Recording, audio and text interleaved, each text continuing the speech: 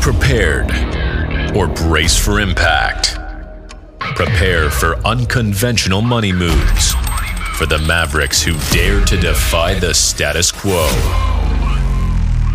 Introducing the financial dynamo himself, Joshua Krafchick.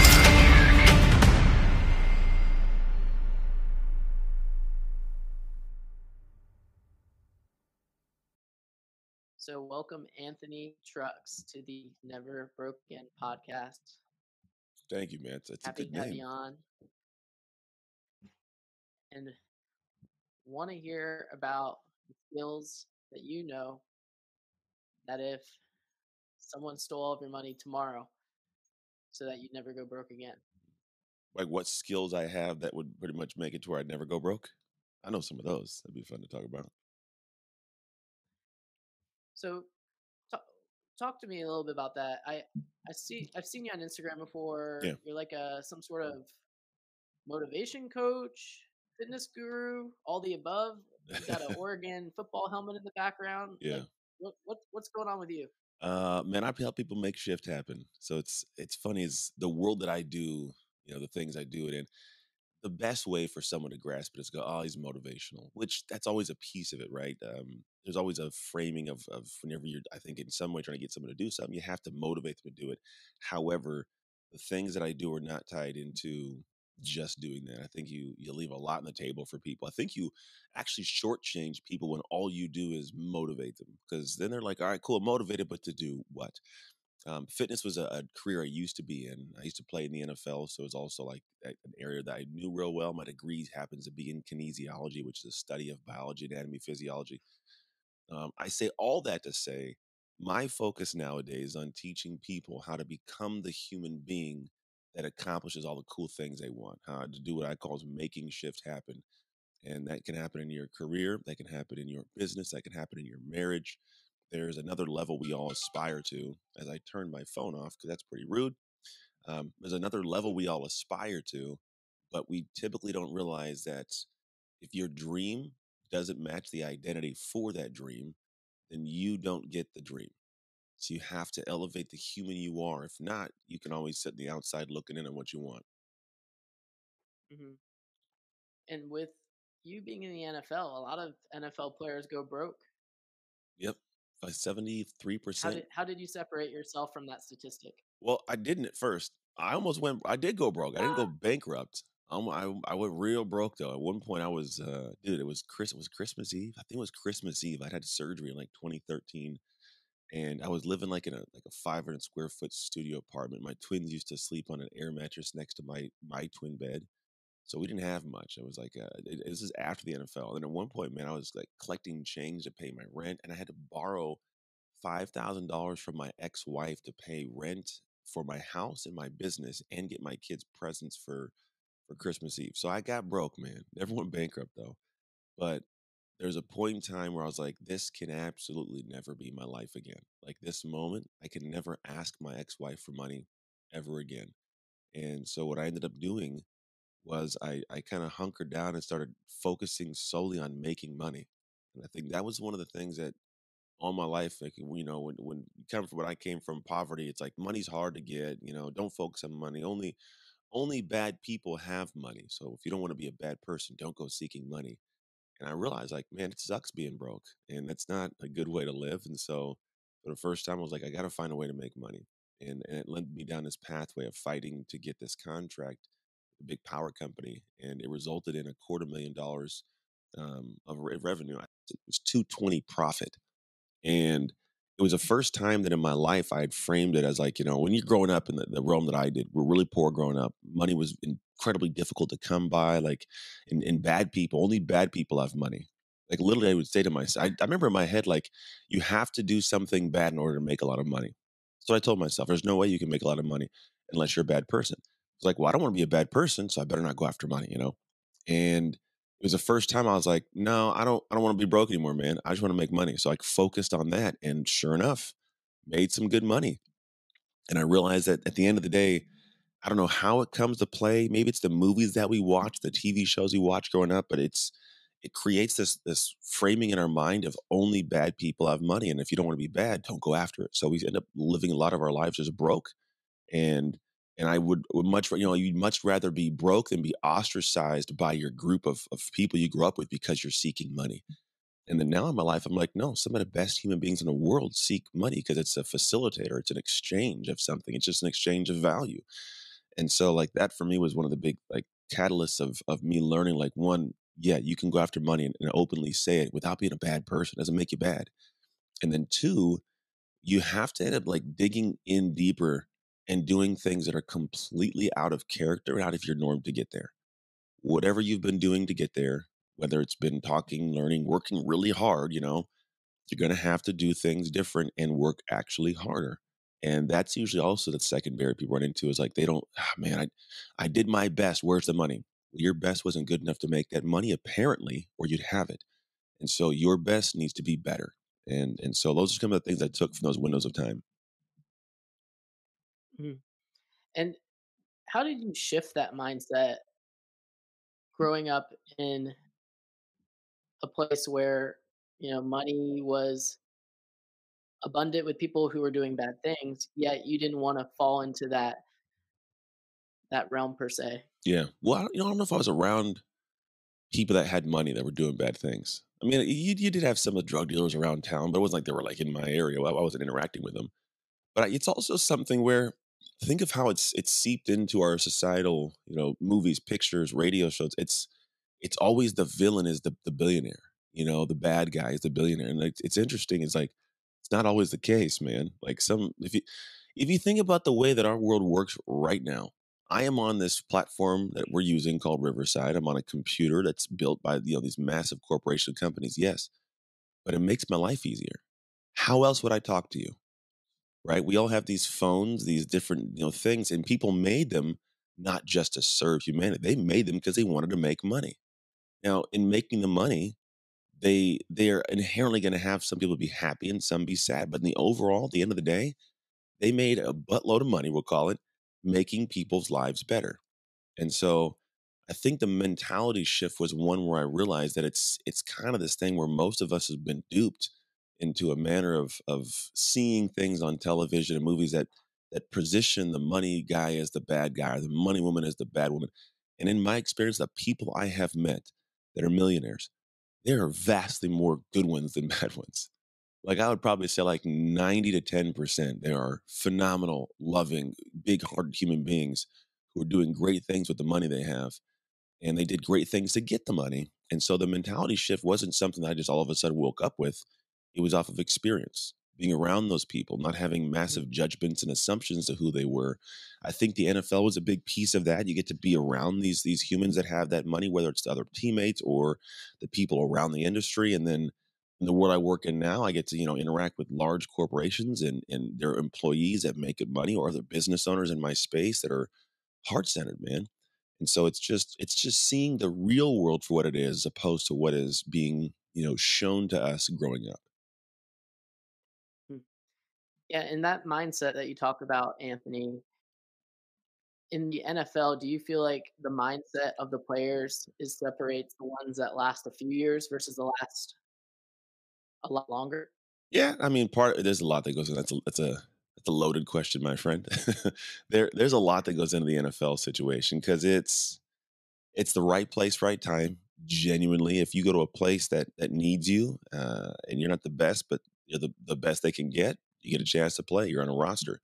You could be a phenomenal athlete in a place that doesn't need you, and you would be nobody. You could be in a place where is a phenomenal athlete. They don't need you, but then some guy gets hurt, and then now they need you. Like it's up and down. I Mm. will say this though, that whole environment is a mental washing machine. You get tossed around, you get told good things, told bad things, lied to. It's just the nature of the business, dude. It's tough. It's cutthroat. And I think what allows some to sink or some to swim, it is the mentality. Can I put up with this? Can I deal with this? It is much easier. You'd be surprised. It's people's dream, but the dream is to play. But their playing is such a small percentage of what really takes place in the bigger picture of all professional sports. That's what you see. There is so much done in the dark, man. And some people, the darkness gets overwhelming and they're like, I don't want to do this anymore.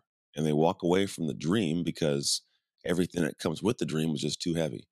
And so, yeah, there is a mentality around it. It's not a money thing. It's a mentality of like, can I do this with so much discomfort? Because there is discomfort every single day. You can love practice, you can love preparation. That's cool, but you got to love the coaches and the team. You got to love the playbook. You got to love the practice, the players. You got to love the environment. You got to love being away from your family. Like all these little things, you have to find a way to love them. And if you, for some reason, there's something you can't handle, you'll be out of there quick, man. And it'll happen before you know. And I think we almost subconsciously will find ways to do it. At one point in time, I did for sure. My rookie year is like, I don't like this place. I don't want to be here. And subconsciously, I would do things that were edging me out before I knew it. My second and third year, I figured it out. But that first year, man, I was like, this is just a lot, man. I hated it. Like, I loved the game playing it, but everything that came with it, I couldn't stand it. Yeah, do you feel like that business side of the NFL gave you a more unfair advantage when you got outside and you had to essentially restart from zero?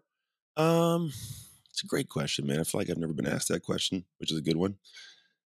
Good. It's not. So I would say the business of football didn't teach me business at all. There's zero business skills that I can utilize now from the game. We'll call it tactically.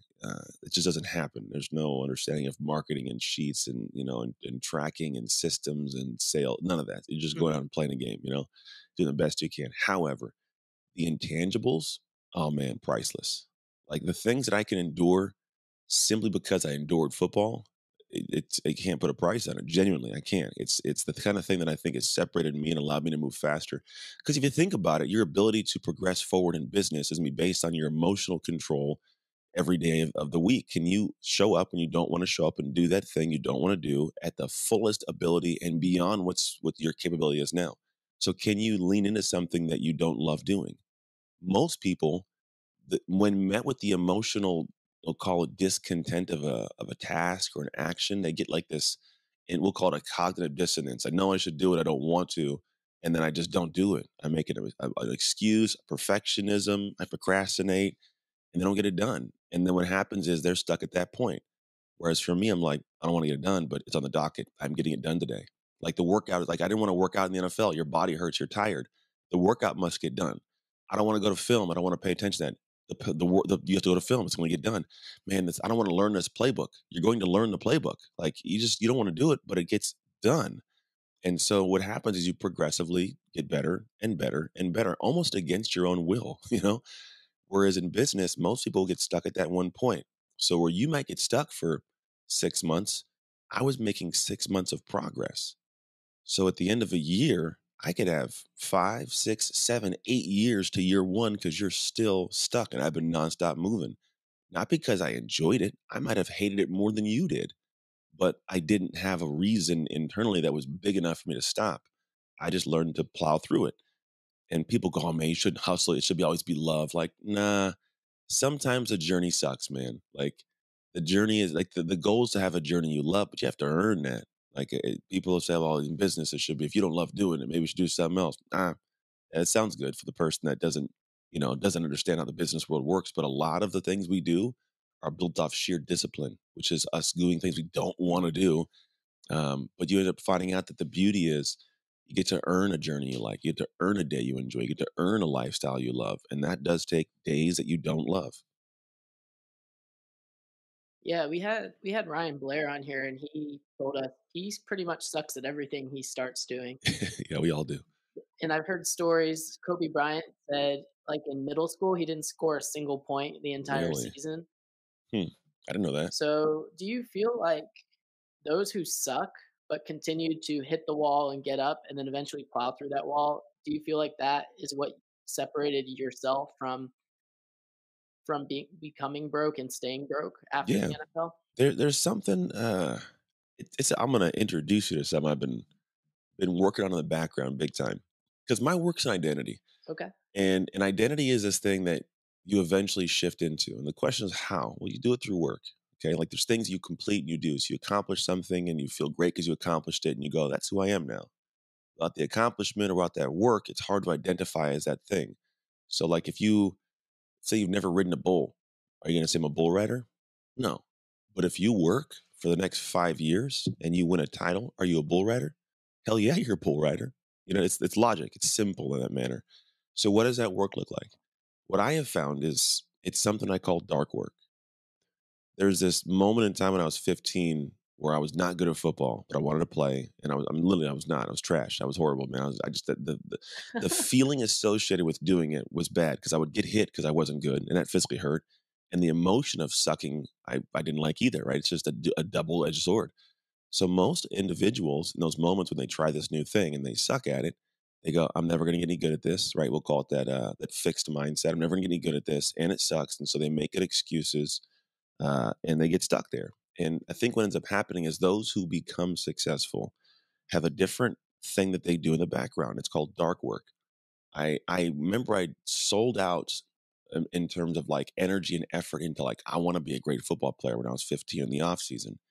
And so I started doing all the things that I could think of. And I didn't really know what to do. And I also had teammates making fun of me, like, Pokin, you suck at this. What are you doing, trucks?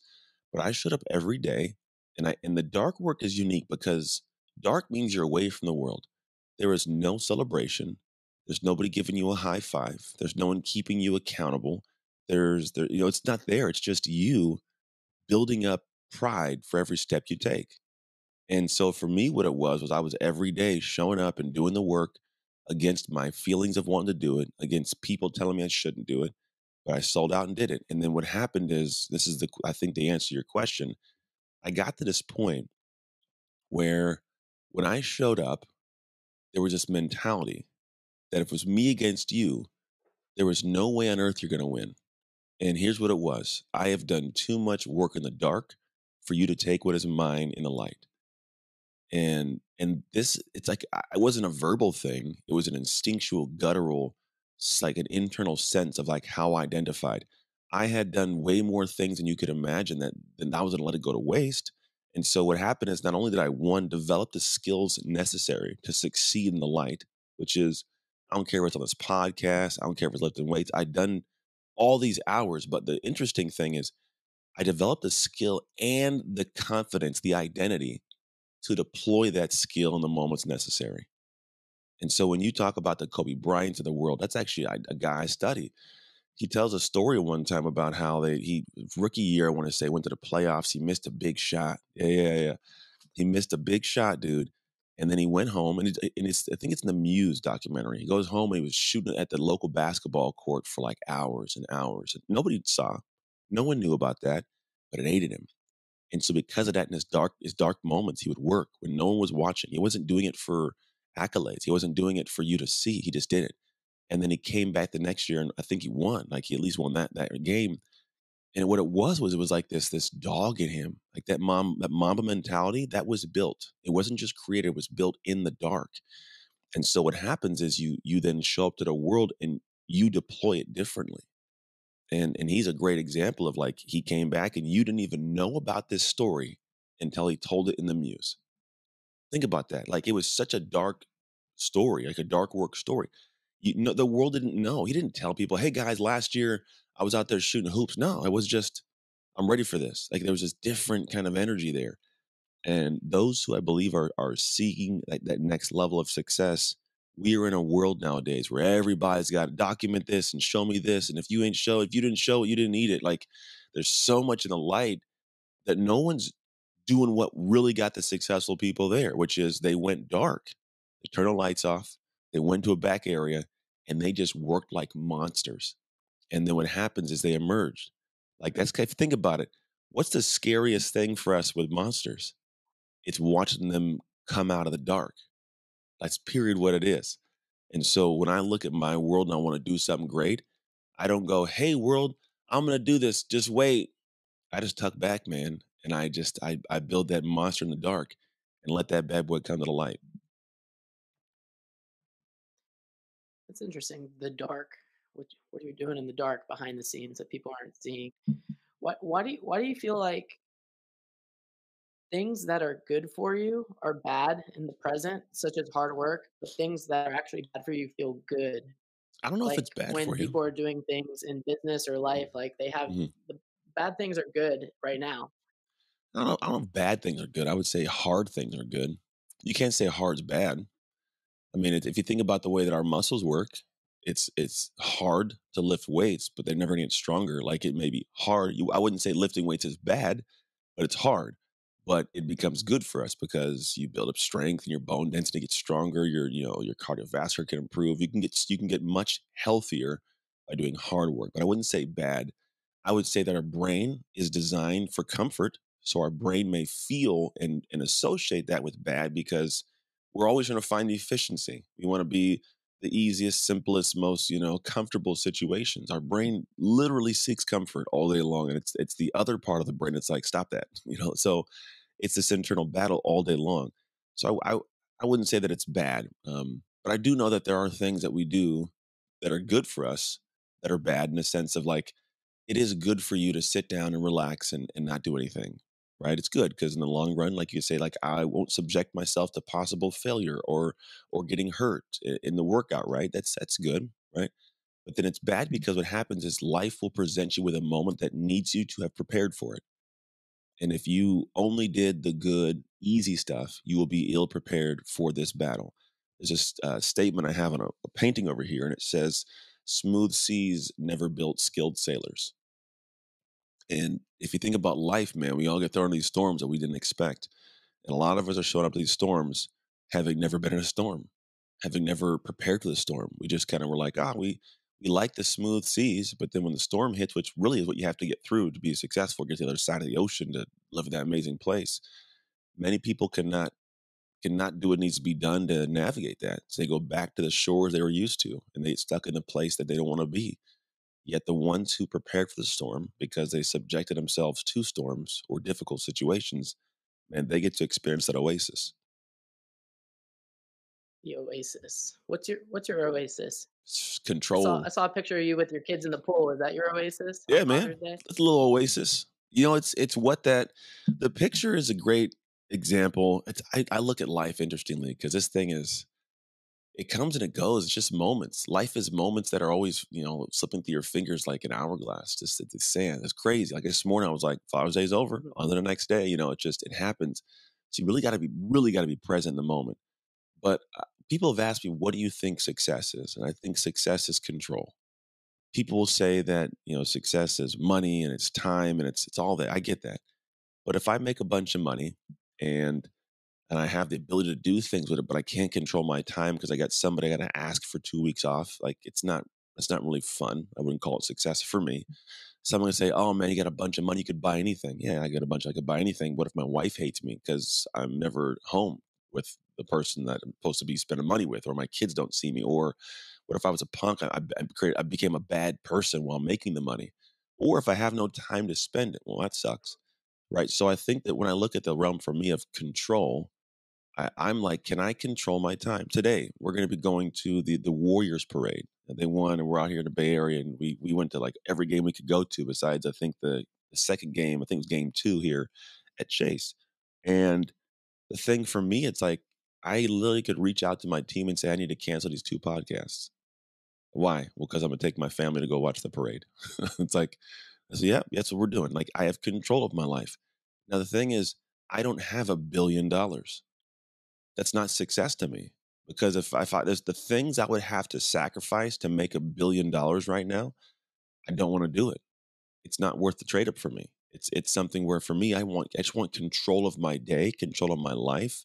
So if my kids get out for summer like they're out for summer, I can be at home for summer. Right? I can pick them up in the morning on when school's in. I can take them to school, pick them up in the afternoon, whatever it is. I want control of my life. And so my oasis, I'm in. It's a very interesting space to be because I don't want for much. Like I have a lot of the things that I can ever desire at the moment, quite literally. Like I can't, there's days I think like, what more do I want? I'm like, I don't know. And so the things I work for at this point are like I work for the future that I don't see that I may want more control, if that makes sense. And so while doing it, it's like how can I make sure I'm setting myself up financially, physically, health wise, relationship wise? How can I set myself up for that moment I can't see so I don't show up to it ill prepared? And while doing that, how can I help a ton of people along the way? How can I help as many individuals with perspective or thought or heart or whatever it is on the path to getting there? Yeah, that's super cool. And when you were first starting out, you were taking you back to that the air mattress Yeah. your kids were laying on. You're in that 500 square foot apartment.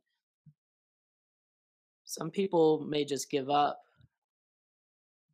How did you keep pursuing to get that first deal that took you from that point to you close one deal, you close two, you close four, you close eight, and then it Yeah. just starts to flow? Like for some people that are just starting out are super struggling, they're working hard. Yeah. The first one's the hardest one, man. Like, it literally is the hardest one. There's somebody that says the first million is, incredibly hard. The second million's inevitable. And they say it in a sense of like it's just going to happen. But I believe that certain humans after a certain point get what's called that Midas touch. You know, the Midas touch, anything you touch turns to gold. Because there are people that we all know that for some reason anything they touch just works. It's like how does it work? They don't have the information. They don't have the know-it-all. Like, they're coming from behind the ball. How did they do that? And what I realized was what took place for me at that time.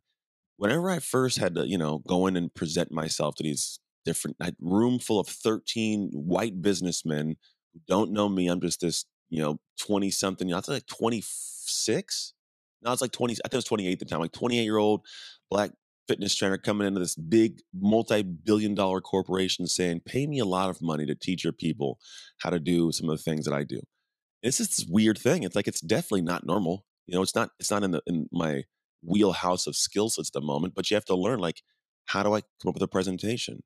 How do I present that thing? How do I handle Q&A? How do I get the right responses? How do I structure this properly? So you're reading, you're researching, you're trial and error, you're asking people, you're consuming and learning things at such a frantic pace that you're not even paying attention to the fact that you're now doing that dark work. You're doing you almost flow into doing these things, and what happens is now I pull back from it for a second. I'm done. I got that contract. I can't go back to who I was. It's out of alignment, and that's a big thing that people don't grasp. That alignment with your current identity is powerful. It is one of the most powerful things for our behavior as humans.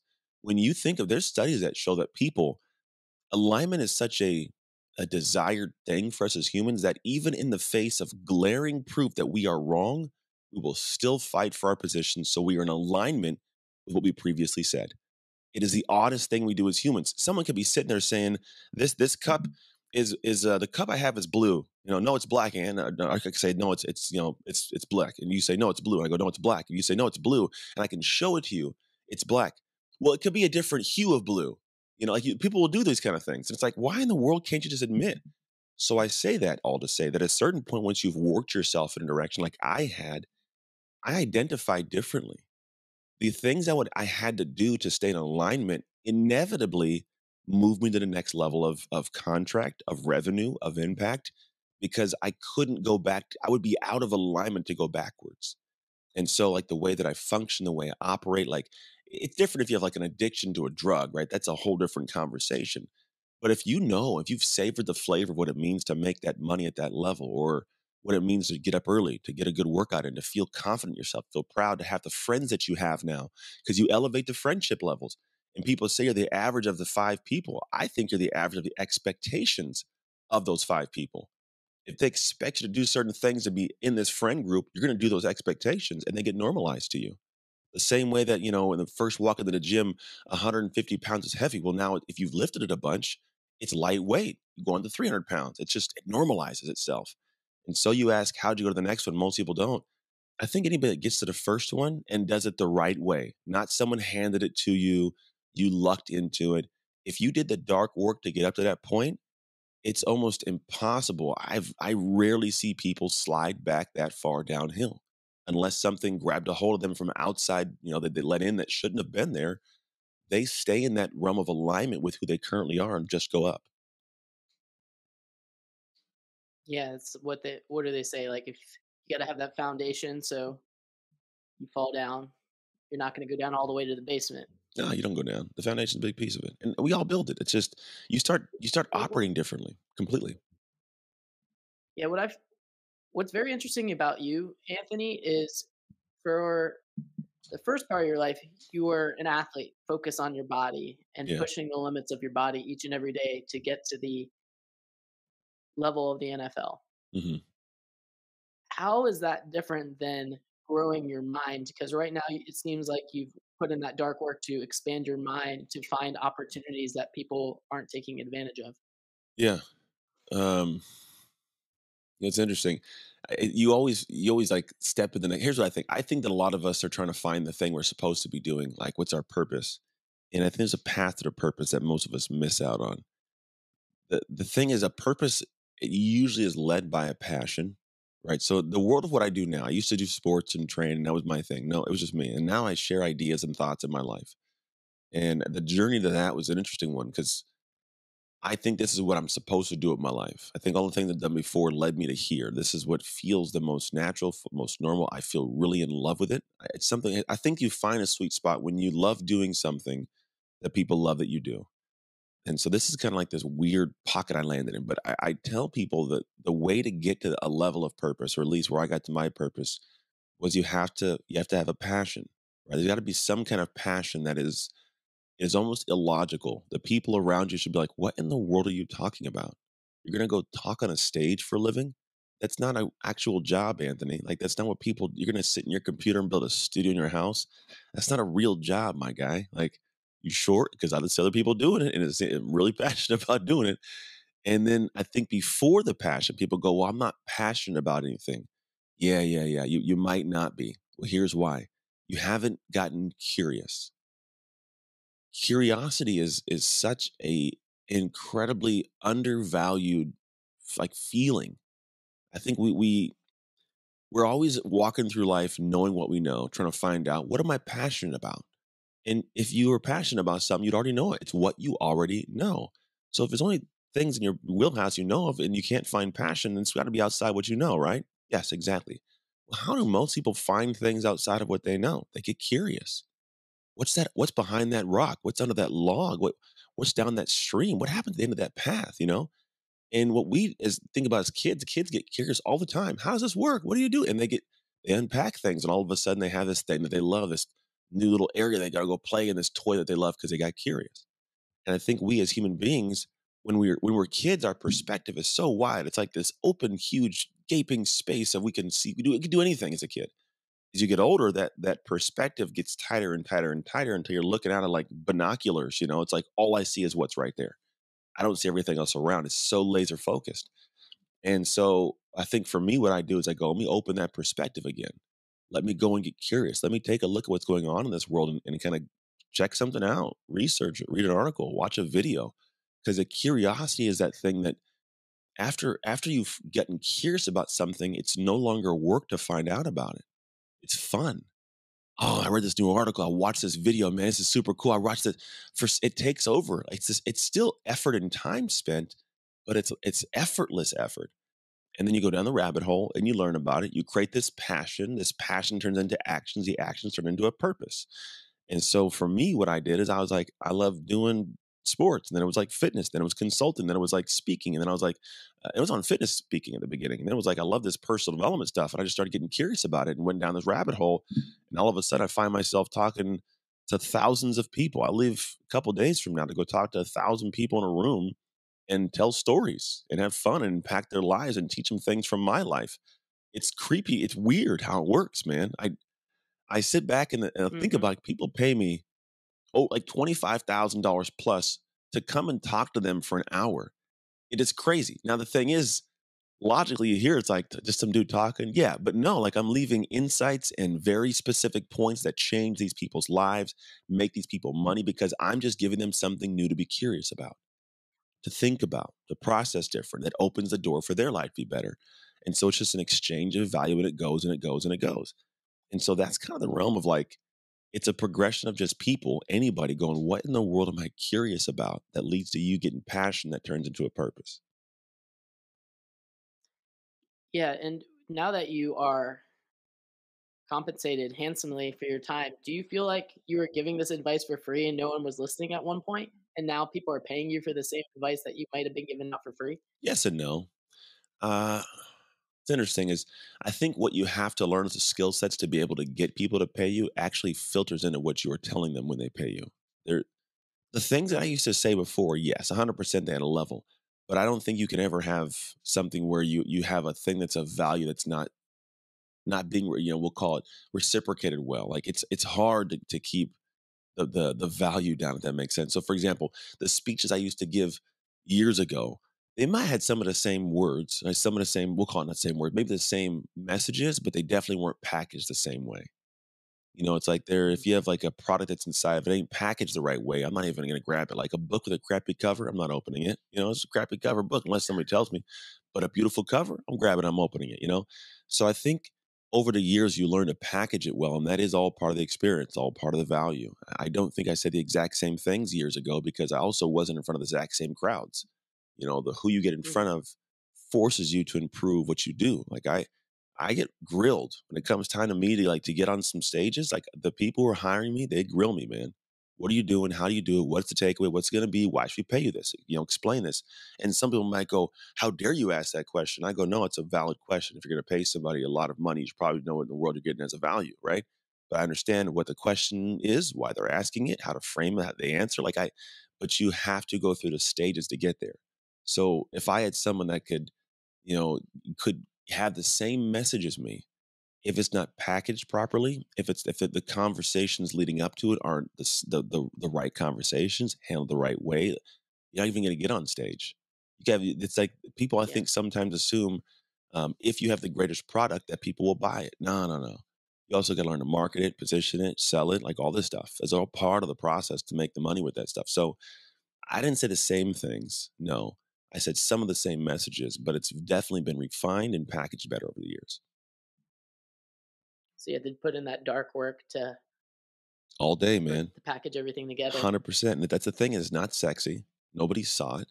And I think that there's so many things that I've done that if people like asked me about them, I think here's the thing. I think a lot of successful people, like who are whatever somebody would deem success, if you ever sit down with them, the things that they did to get successful are not sexy. But what you hear is all the sensationalized stuff that people want to hear. So they talk about it all the time. No one talks about how the internal battle of me sitting in the morning, like the alarm goes off at 6, and then getting up to get to my office by 6:30, and feeling confident and comfortable with the fact that I got here at 6:30, just downstairs. No, that's not sexy. But dude, I do that during the week, every day. That adds up. I get even if I just got, I don't know, let's say an hour. If I got an extra hour and that morning, well, if you it's like 250 hours ahead of you if you didn't get up at that time and do work. Doesn't sound sexy, but you give me 250 hours a head start, I'm gonna kill you. You can't catch up to me. But that's dark work. That's uncelebrated. I'm not gonna post up, "Hey, Instagram, I got this extra hour this morning." Like that's not. But that was the game changer. That's what changed the game for me and you. And so look, people don't understand how important it is. And I think it sucks because most of the people are looking for the sensationalized. Some of the best content on the internet that'll change somebody's life does not go viral. What does? The cat playing with the other cat, some comedian doing something, which is good, it's entertaining. But people would much rather be entertained than transformed. But they will complain about their life later on when all they had to do was look at transformative content instead of entertaining content.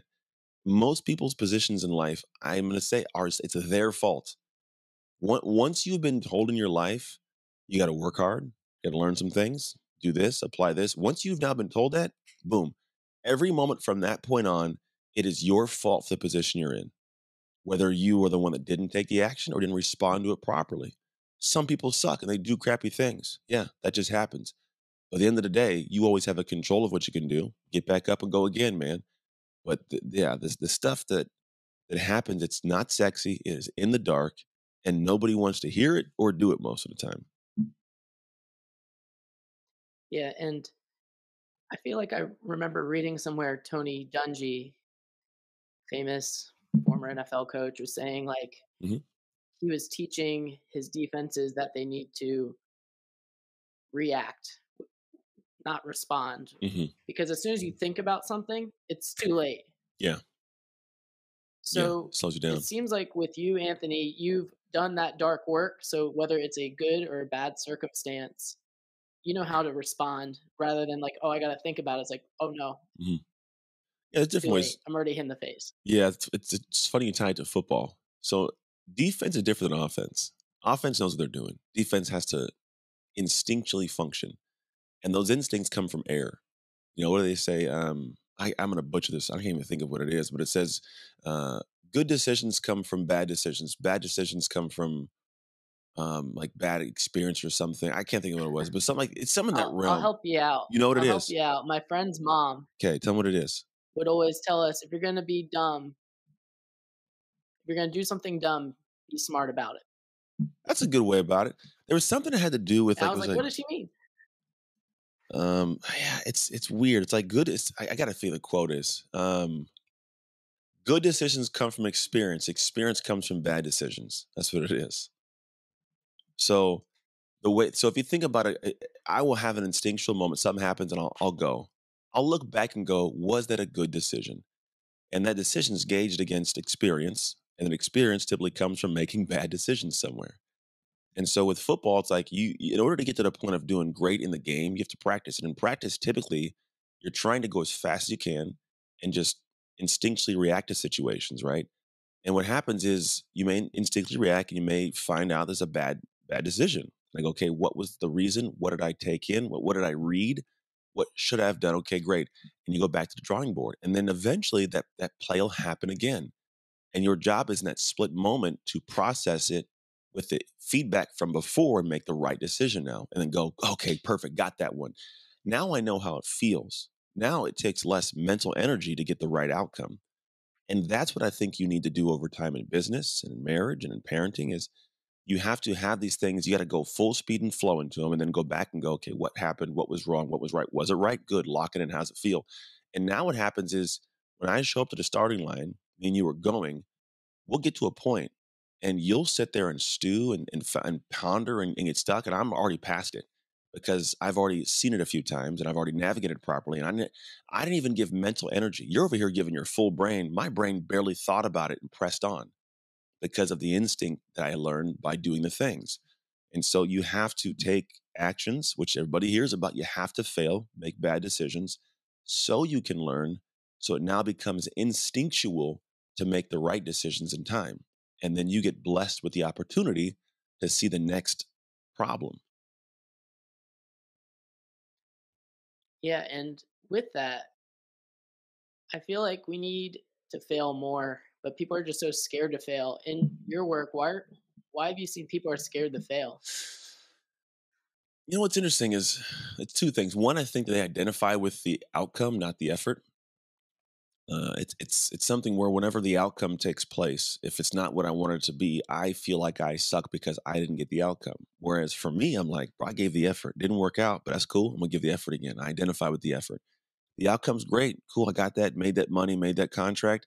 What I'm more proud of, I didn't stop. I feel like I deserve this because I made the effort. I did the work in the background. The other part of it is people are like afraid to start sometimes, afraid of failure. And I've always noticed that whenever I've done like tons and tons of work on something, I cannot wait to put it out into the world.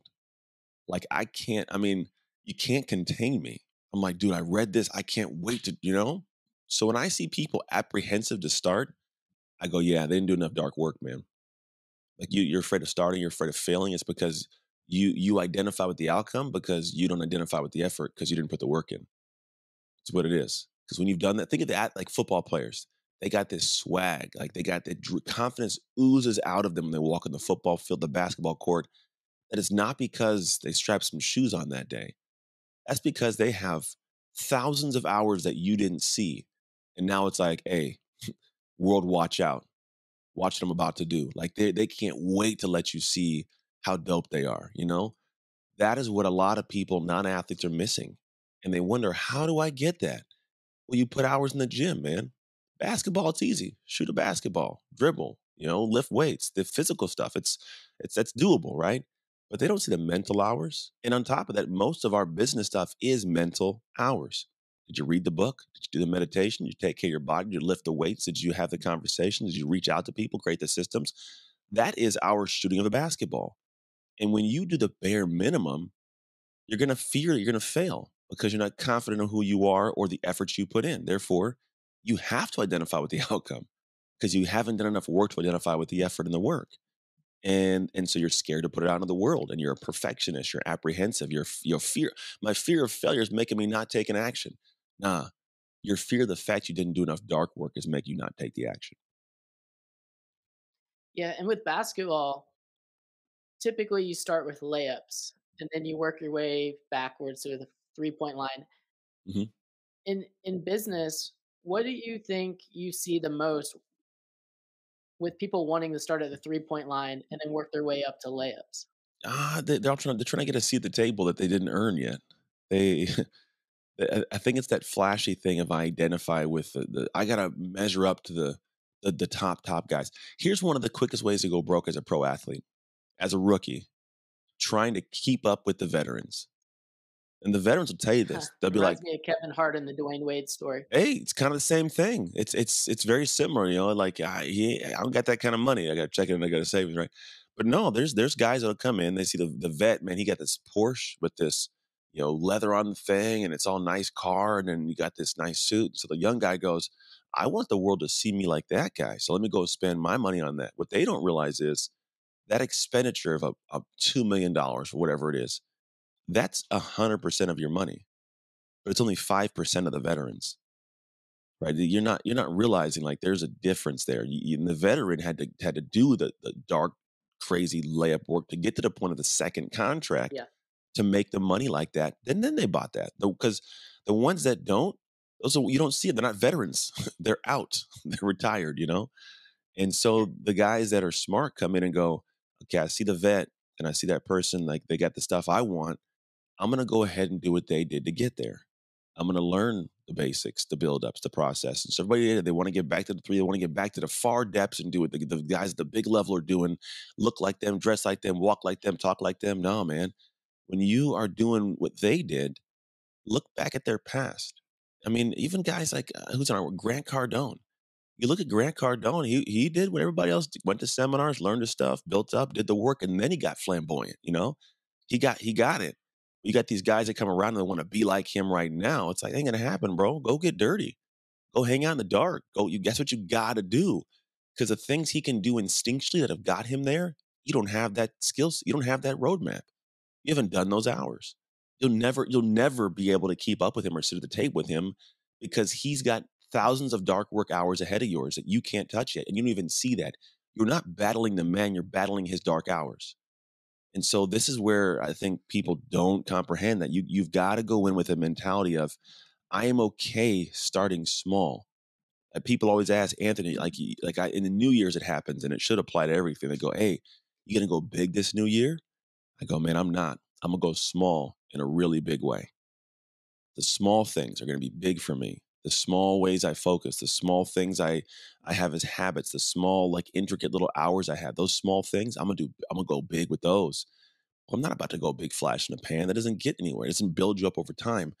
I want it to be something where I establish and build so that when I do pull my seat up to the table, that dude looks at me, gives me a wink and a nod, and we eat together." It's awesome. What table do you hope to be in? I don't know, man. I have no It's a weird way that my world works. I am in and out of my world. I have phenomenal colleagues in this industry that are, I mean, literally like the biggest names in our industry. I'm in a mastermind with them. We have great meals and great dinners. We have great conversation. That's phenomenal. And so I sit at that table, but at the end of the day, it's like if I didn't, I'd be okay. I have a wife I love. I have kids that I love. I have a life. I have a genuine life, and they add to my life. By all means, they add to my life. And there would be something lost if I didn't have them because I love them as humans and what they do. It's so awesome to be around such movers and shakers. But the table that I want to sit at is one where when I'm done at the back end of my days and I'm sitting next to my God, my mom, my family, they look and they go, you lived your life in a way that was life. It wasn't all about flash and pizzazz and who you know, but you lived. Like yesterday for Father's Day, dude, all I wanted to do was ride scooters with my kids down to get some Starbucks. We did that. And I wanted to play pig in the pool, like, with the water basketball hoop. We did that. And we played Pig in the Marco Polo. pool. Oh, pig, like horse. Yeah, like horse. We played pig because it's really hard to make a hoop. So I was I like, thought oh, pig in the pool might have been chasing a pig a in the different pool. kind of game I haven't heard of. No, we just played pig with a basketball hoop in the pool, and we did Marco Polo for like an hour, and that for me is amazing, man. That's it. I don't have to go like to Barbados with the kids. Like, no, I just sat in my pool and got all, fingers wrinkly. But I think that is underrated for a lot of people, that there's such a nuance or drive towards social media to create my identity, that we have lost sight of the identity of who you are off the internet. And so when you can go into the dark and create an identity off the internet, I find it's vastly more fulfilling, and it actually becomes easier to create a desirable identity online in the light. And to go back in time a little bit, have you ever thought about what you would tell yourself to that person who was in that studio apartment with the air mattress? Yeah, man, action and suffering. I live by that, dude. We all have a certain level of suffering in some manner, some way. I don't know what it is for everybody, but some are hard, some are easy, but there's suffering. And the truth is in that suffering, most of us emotionally do not want to take an action or do anything. However, it's in those moments that it's the most paramount you take an action, because it is only an action that will end that suffering. It may not be the first one, it may not be the second or third or fourth, but there's a collection of actions that are the only things that'll change your life. Getting up, doing something when you do not have the emotion or feeling to do it. But that's the thing. So if I can go back to that guy, same thing he did. It was just like, dude, go take actions. I didn't feel like it. I felt like nothing. I felt worthless. I felt like a waste of space, a bad father, a loser husband. Like I was divorced at the time. Like I was nothing. I felt like nothing. Yet that is the most critical moment to take an action. The most. And if I could tell him, I'd say take bigger action faster. That's it. What does it look like? Different for everybody. I will tell you though, it is always going to be the most uncomfortable, out of character actions. The ones where people go, what would my future self do? Wrong question to ask. I don't even think I don't know. I may ruffle some feathers. I think it's a stupid question to ask. What would my highest self do? You can't even see yourself. Like, Where do you see yourself in 5 years? yeah, and it's weird. There's actually studies around this. There are quite literally studies done by UCLA that have found that people, when you ask them about future self, it's a stranger to them. They have no idea who it actually is. And so you're like, whoa, it's weird. It's the truth though. So what I tell people to do is find somebody who is living in a lifestyle you desire, or of an identity you desire, and go, what would this person do in this moment right now? For an example, if I go, I want to get in shape.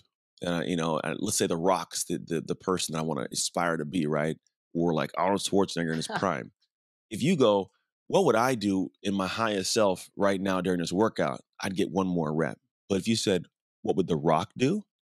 Oh, he'd be like 10 more. Okay, you're right. It's a different answer, and you know it. And then if you do that level stuff, you get that level outcome. So when you're in those funky places, don't ask, what would my highest self, best self do 5 years from now? No. What would Elon Musk do in this moment right now? It'll give you an answer. You might not like it. It'll feel super out of character, very uncomfortable, but do that action and watch it turn into a different part of your life. Yeah, I remember people going up to Arnold Schwarzenegger in the gym, be like, "Why are you smiling?" Loves the pump. Dude, love the pump, bro. And Different. he's like, because every time I'm lifting that weight, I just imagine me holding a trophy up on that stage. Yeah, that's what it is. And So it's almost like when you're in those dark times, if someone's going through those dark times, you almost gotta like ground yourself and just smile and be like, "All right, I'm doing the right things mhm, to get out of this place." But ultimately, you got to go through that dark to get to the light. only way. There is no other way. Because if you don't go through the dark to get to the light, when the light shines on you, you won't feel comfortable with what you got on. It's kind of like if you didn't prepare properly the dark, and all of a sudden they shine a light on you. It's like the person whose makeup's messed up, or the guy's collar's all funny. It's like, oh no, don't look at me. Think about the people who win the lottery. This is statistics around people that win the lottery that actually go broke. Why do they go broke? People go, oh, they're not good with money. You can easily be good with money if you make a choice not to spend it. Go, I'm not going to spend the money. I'm only going to invest it. You could be good with money, right? If you did that. Here's what I have, in my own non-studied opinion, but studied in terms of identity, has noticed. When you don't feel like you deserve something, you do funny things, which aren't usually helpful, to get back to a place of comfort. for example, if I think that I am a person who's done the work to deserve, I don't know, 5 figures in my bank account, and all of a sudden I get 7, I'm uncomfortable every moment that I have 7 and 6. It's not till I get to 5 that I go, okay, I'm comfortable again. And it's not a conscious thing, it's a subconscious. So what do? I spend money, I loan money, I give money away because in my head, I didn't earn this, I don't deserve this. They don't get it, but it's a feeling. And at a certain point, it's like a comfort with a space that they're used to, which is or broke most of the time, unfortunately. So they, lo and behold, they always go back to that same level because again, if your identity doesn't match the dream, you don't get the dream or you don't sustain the dream. And so like for my kids, I'm really big on like effort, action, all this stuff. Like they don't want for anything, but you're going to work in your own capacity necessary to build the skill sets. Because when I pass away, they're gonna have a trust that has a lot of stuff in it, right? And if they don't understand that they deserve it because they don't know how to work or they haven't earned or done whatever it is that makes them feel worthy of it, it'll be gone. And so for me, it's really paramount to not rob people of their hardships and for people to realize you got to stop wishing for things and start working for it. It is vastly better for your longevity in life to work for it because it eventually is not as hard as it is in the beginning. Yes, it sucks at the get go, yeah, but eventually that thing that was hard to do, it becomes hard not to do it. It's who you are, and it gets done all the time, and your desire to stay in alignment takes over. Yeah, don't you think it's funny how you'll go for something and you'll fail at it, and then you'll figure out how to solve that problem, and in the moment you're like, "Crap, I made a terrible decision. I just lost 5,000. I just lost $10,000." Then people will pay you $25,000 to solve that same problem in the future. Yeah, you have experience. You But made bad but if you didn't decisions. go Yeah. through that dark, you wouldn't have gotten to that light. No, you wouldn't have. Yeah, you have to experience, man. That's what it is. Like every time you're taking an action, doing work, you're experiencing it. You're going through an experience. You can sit there in the dark and do nothing, right? There's certain things in like the daily dark work you have to do. I call it daily dark work or like dark work directives. These are things you have to do actionably, and that creates experience. You're moving and grooving. Dark isn't just sitting back and being comfortable with nobody watching. Dark is doing things that are ridiculously hard. Like the level of your dark work quite literally corresponds like equal to the level of your confidence or ability or success. So if you don't do hard dark work, you don't get a high level output or outcome. So yeah, you've got to go in the back and do like certain things that are incredibly hard, but those are the things that turn into something. And yeah, if you can figure that piece out, man, everything's great, but you don't, it doesn't come to pass. Yeah, that's super dope. What do you got going on the rest of the day? The rest of the day, we're going to the Warriors parade, and then I got a podcast recording on my podcast later on. Besides that, man, not much. It's just summertime. Hang with the kids. Your podcast is what, Shift Mindset? It's called Aw Shift, AWW Shift. It's Oh, shift. how successful people make shift happen. It's tied to the moments that we talk about. Like, what are those Aw Shift pivotal moments where you learn something from a good experience or a bad experience that you then applied to your life and the outcome you got from it. Is it interesting being the interviewee versus the interviewer on a podcast? It's not so much. I think had I only entered podcasts as, starting my own and then going on podcasts as an interview would be hard, but I started the whole thing as an interviewee. I was probably 500 podcasts in, I feel like, maybe not, maybe like 200 podcasts in before I started my podcast. And so I kind of was going into my podcast with a feeling of what the experience already was for the guest. So it's not too weird for me. But I can see if I had never been like on a podcast and just started one to interview people, I'd be like, what do I say? Like, what's interesting is like I'm a person who has spent a lot of time refining my message, understanding who I am, what I talk about, examples, to where I have no problem hopping on being interviewed. And then it also leads my podcast differently because then I can extract things from the people's minds in ways that I would hope someone would do for me or have hoped people have done for my brain. So I think it's a good little setup. It works smooth. Yeah, for someone who hasn't listened to your podcast, what's an episode you'd suggest them listening to? One Mm. that is like will really help them understand what your podcast is all about. Oh man, that's a good question. because they're all different. There's 325 of them now. I don't even know. There's so many. Exactly. It's Uh, going to be hard. Which one do I start at? Do I start at number one? Do I start at 300? I think, so we redid the whole episodes around I think at 300, 305, maybe. We started doing we went after higher, we'll call it bigger fish. Like I was like, I want to go big at this point, bigger fish, and revamp the kind of podcast style to where it's a longer format. And I ask deeper questions. We produce more. So we do more work in the background to produce to extract even better stuff from our guests. And so like that's gonna be the next staple. So if someone wants to go and like really get a feel for me and watch my journey, go start at episode 1. We have great guests. Don't get me wrong, we have great guests, so much great information on those 300 episodes leading up. It's just that we kind of leveled up at around 305. 305. Mr. Worldwide. Yeah, 305. Ludicrous. Luda. Love Ludacris. But thanks for bringing so much value to the Never Broke Again podcast, Anthony. Really, it was really enlightening. It was an easy conversation, Cool. which is always, for me, the most fun podcast to do. And we look forward to seeing what you got going on. Thank you, man. I appreciate it. Yeah, thank you.